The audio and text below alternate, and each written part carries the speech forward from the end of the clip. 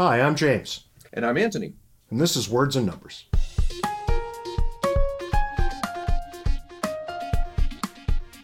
Ant, how you doing this week? I'm feeling unequal, James. Well, you should be feeling unequal. You're having a conversation with me. It came out in the news just a few hours ago, actually, that the top two academics in the United States are the presidents of Arizona State and the University of Texas, each one pulling down over $1 million a year. That's not fair. They're doing almost as well as college basketball coaches. That's right. Well, I'm not exactly sure why you want to talk about these guys. Is it some sort of academic class envy that you've got working?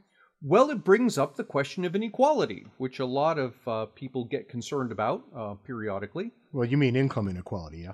Yes, income inequality. It is the case that some people earn more than others. And when we look around, those of us on the low end get annoyed at those on the high end. Well, I guess I get annoyed when I think about people making $1 million a year to be university presidents, but truth be told, that's not a job I want. It's probably not one I could do all that well.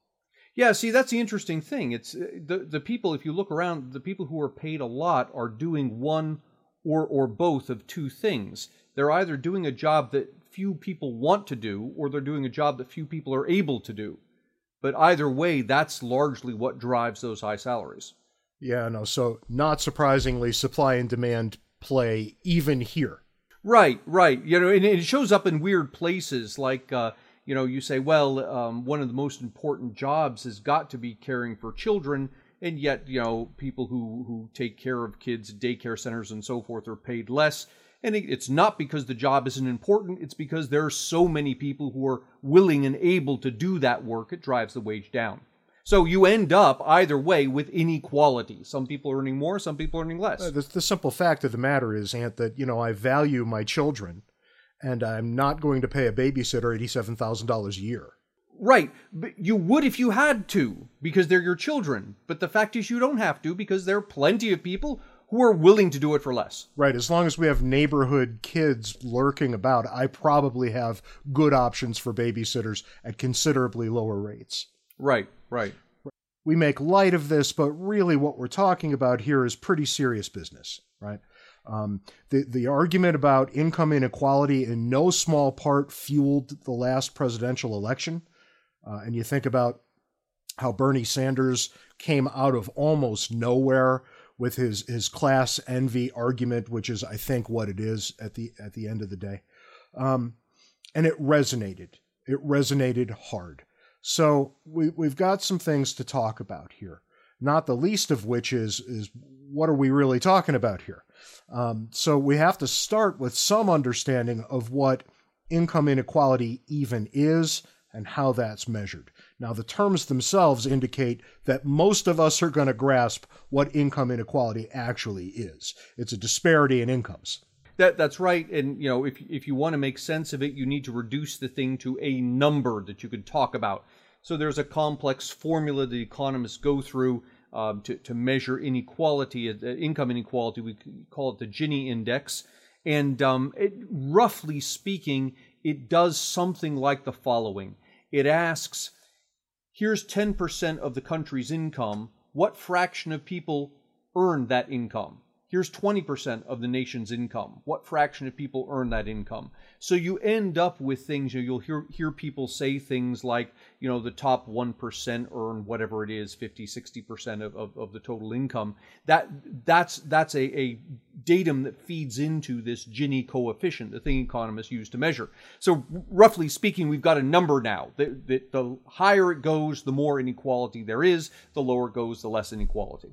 All right, well, that gives us something to work with at least, right? So the assertion that's made over and over and over again is that inequality is on the rise, that somehow, A, this is a bad thing, and B, it's getting worse, right? So let's start at brass tacks. Is inequality actually on the rise as it can be measured? And over what period, this sort of thing? Income inequality in the United States, it depends on what you're talking about, right? But if you talk about personal income, so money that people earn from all sources, Income inequality has been rising in this country, as far back as the data goes, which the Federal Reserve, and we'll put it in the link, Federal Reserve data goes back to about 1975. And so you see this steady increase in inequality. Now, while I say steady increase, understand that it's not a huge amount. It's going from, we measure it on a scale of 0 to 1, and we're going from like a 0.4 to a 0.5, right? Something like that. But it is a steady increase in inequality.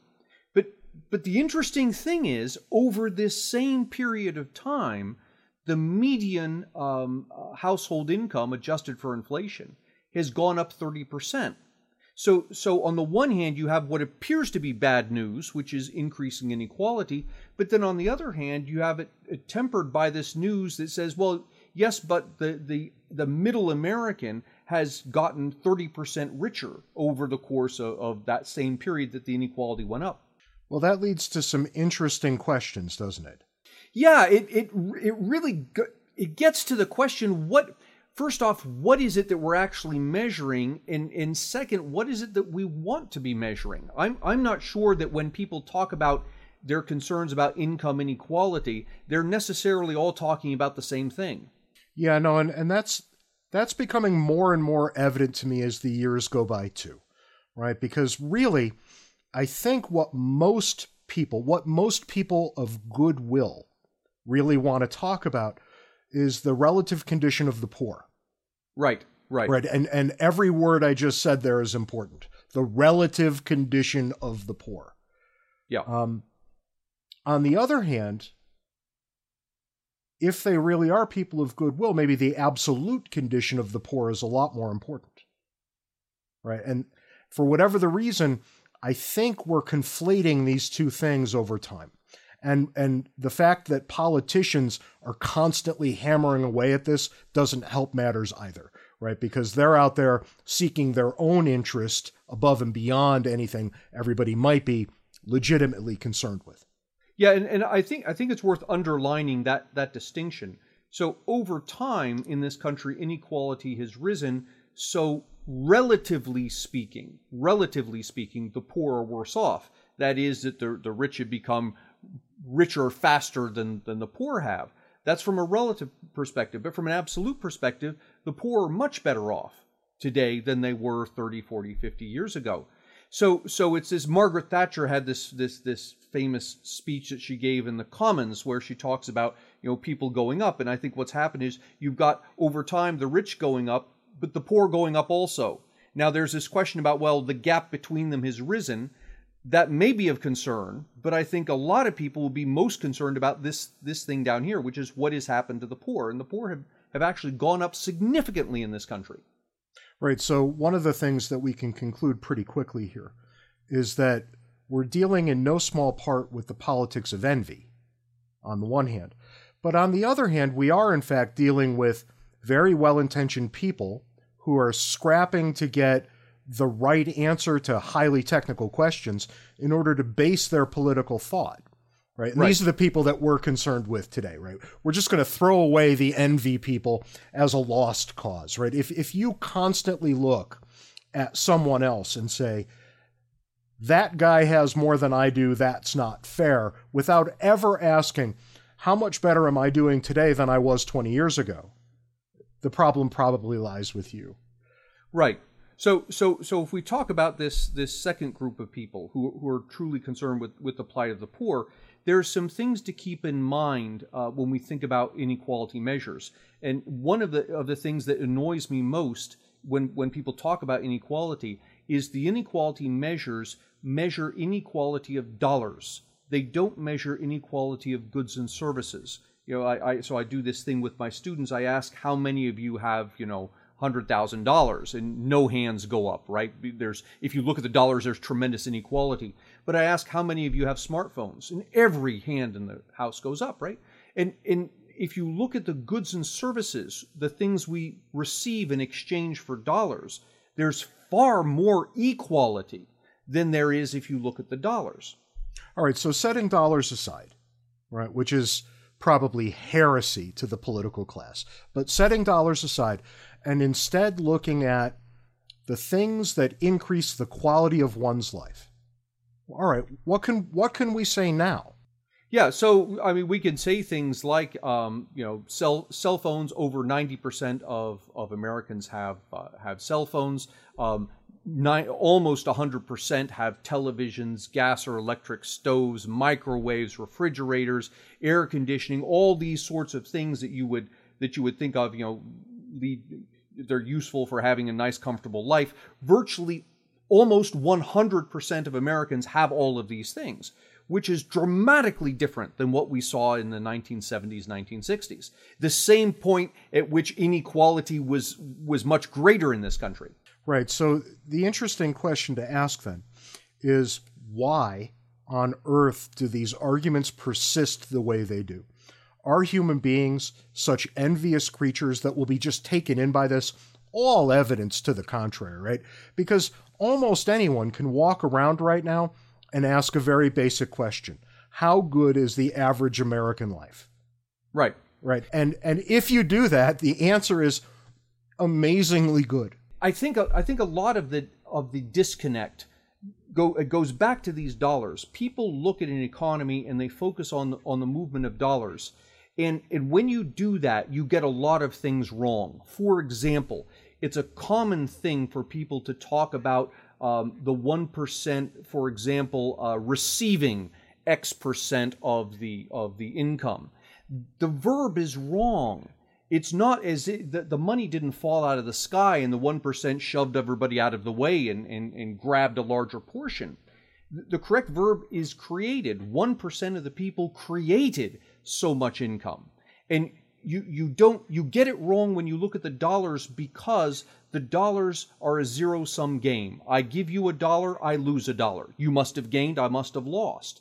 But look at the goods and services. You produce something, I produce something. We exchange these things we produce, and we're both better off. When you look at the goods and services, you actually see the true economy, and you realize that exchange between people is not a zero-sum proposition. You gain, I win. It's a positive sum. We both win. The astonishing thing here isn't that happens, right? That seems to be the story of human life as far back as we can trace it. Either anecdotally or driven by the data. The astonishing thing here is that we all overlook it. That we all look right at it and somehow miss it, and then a politician comes along and says, that other guy has so much and you don't. That's not right. That's not right. Whereas maybe the more fair question would be, what is it that we all have, and what is it that some of us still might need? Right. Yeah. That's a question we don't ask as often. And we do really conflate wants and needs when we get into the business of envying those who have more. Yeah, we tend to make that distinction, a distinction that actually isn't real, right? Wants and needs. It's a continuum. We make the distinction, and what will tend to happen is we will throw into the need category things that we have in abundance. And we get so used to, we start to take them for granted, right? So once upon a time, a cell phone was a desire, right? This was this novel thing. Nobody had it. Today, most people would say it's a need. I got to have a cell phone, right? But the cell phone hasn't changed. What's happened is we have become so wealthy over time that this thing that used to be something that only the rich people have, everybody has now, to the extent that we can regard it actually as a need. Yeah, no, and it's any rational person would tell you in a sober moment that a cell phone is not in the same category as shelter and food. Right. Right. It just simply isn't. And yet, so, maybe what we're looking at here is really an artifact brought about by how good life has gotten. Maybe that's our problem. Maybe we did so well that we finally have the time to sit back and look at the other guy and say, he did better. How can I get that? Yeah. There's something to be said for that. My grandmother used to say that, people these days don't know what poverty is. The things that we call poverty today, in her day was middle class living. And so I think there's a lot to be said for that. But it raises another point. And this is another problem I have when people quote inequality numbers, is inequality numbers are a snapshot in time. So you take a snapshot of the country and you see poor people here and rich people here, and you say, lo and behold, there's inequality. And what that snapshot misses is that there's a lot of migration. Over time, a lot of the poor people will become middle class. Some of them will become rich. Some of the poor will become middle class. Some of them will become poor. And so there's tremendous churn. There's a study, and we'll leave a link to it, that looked at churn over time. And what it found is that 56%, over half of Americans, spend at least 1 year in the top 10%. So when you think about the 10%, it's not this static group, right? It's not a group of people. Think of it as a room. And more than half of us spend at least a year in this room before we come back out again, right? So if you look over time, what you find is the actual inequality that exists over time is much less than the inequality that exists at a point in time. That's all the time we've got this week, so join us next week for another episode of Words and Numbers. Until then, check out the great content at fee.org and at Fee Online on social media. Catch you next week, Ant. See you next week, James.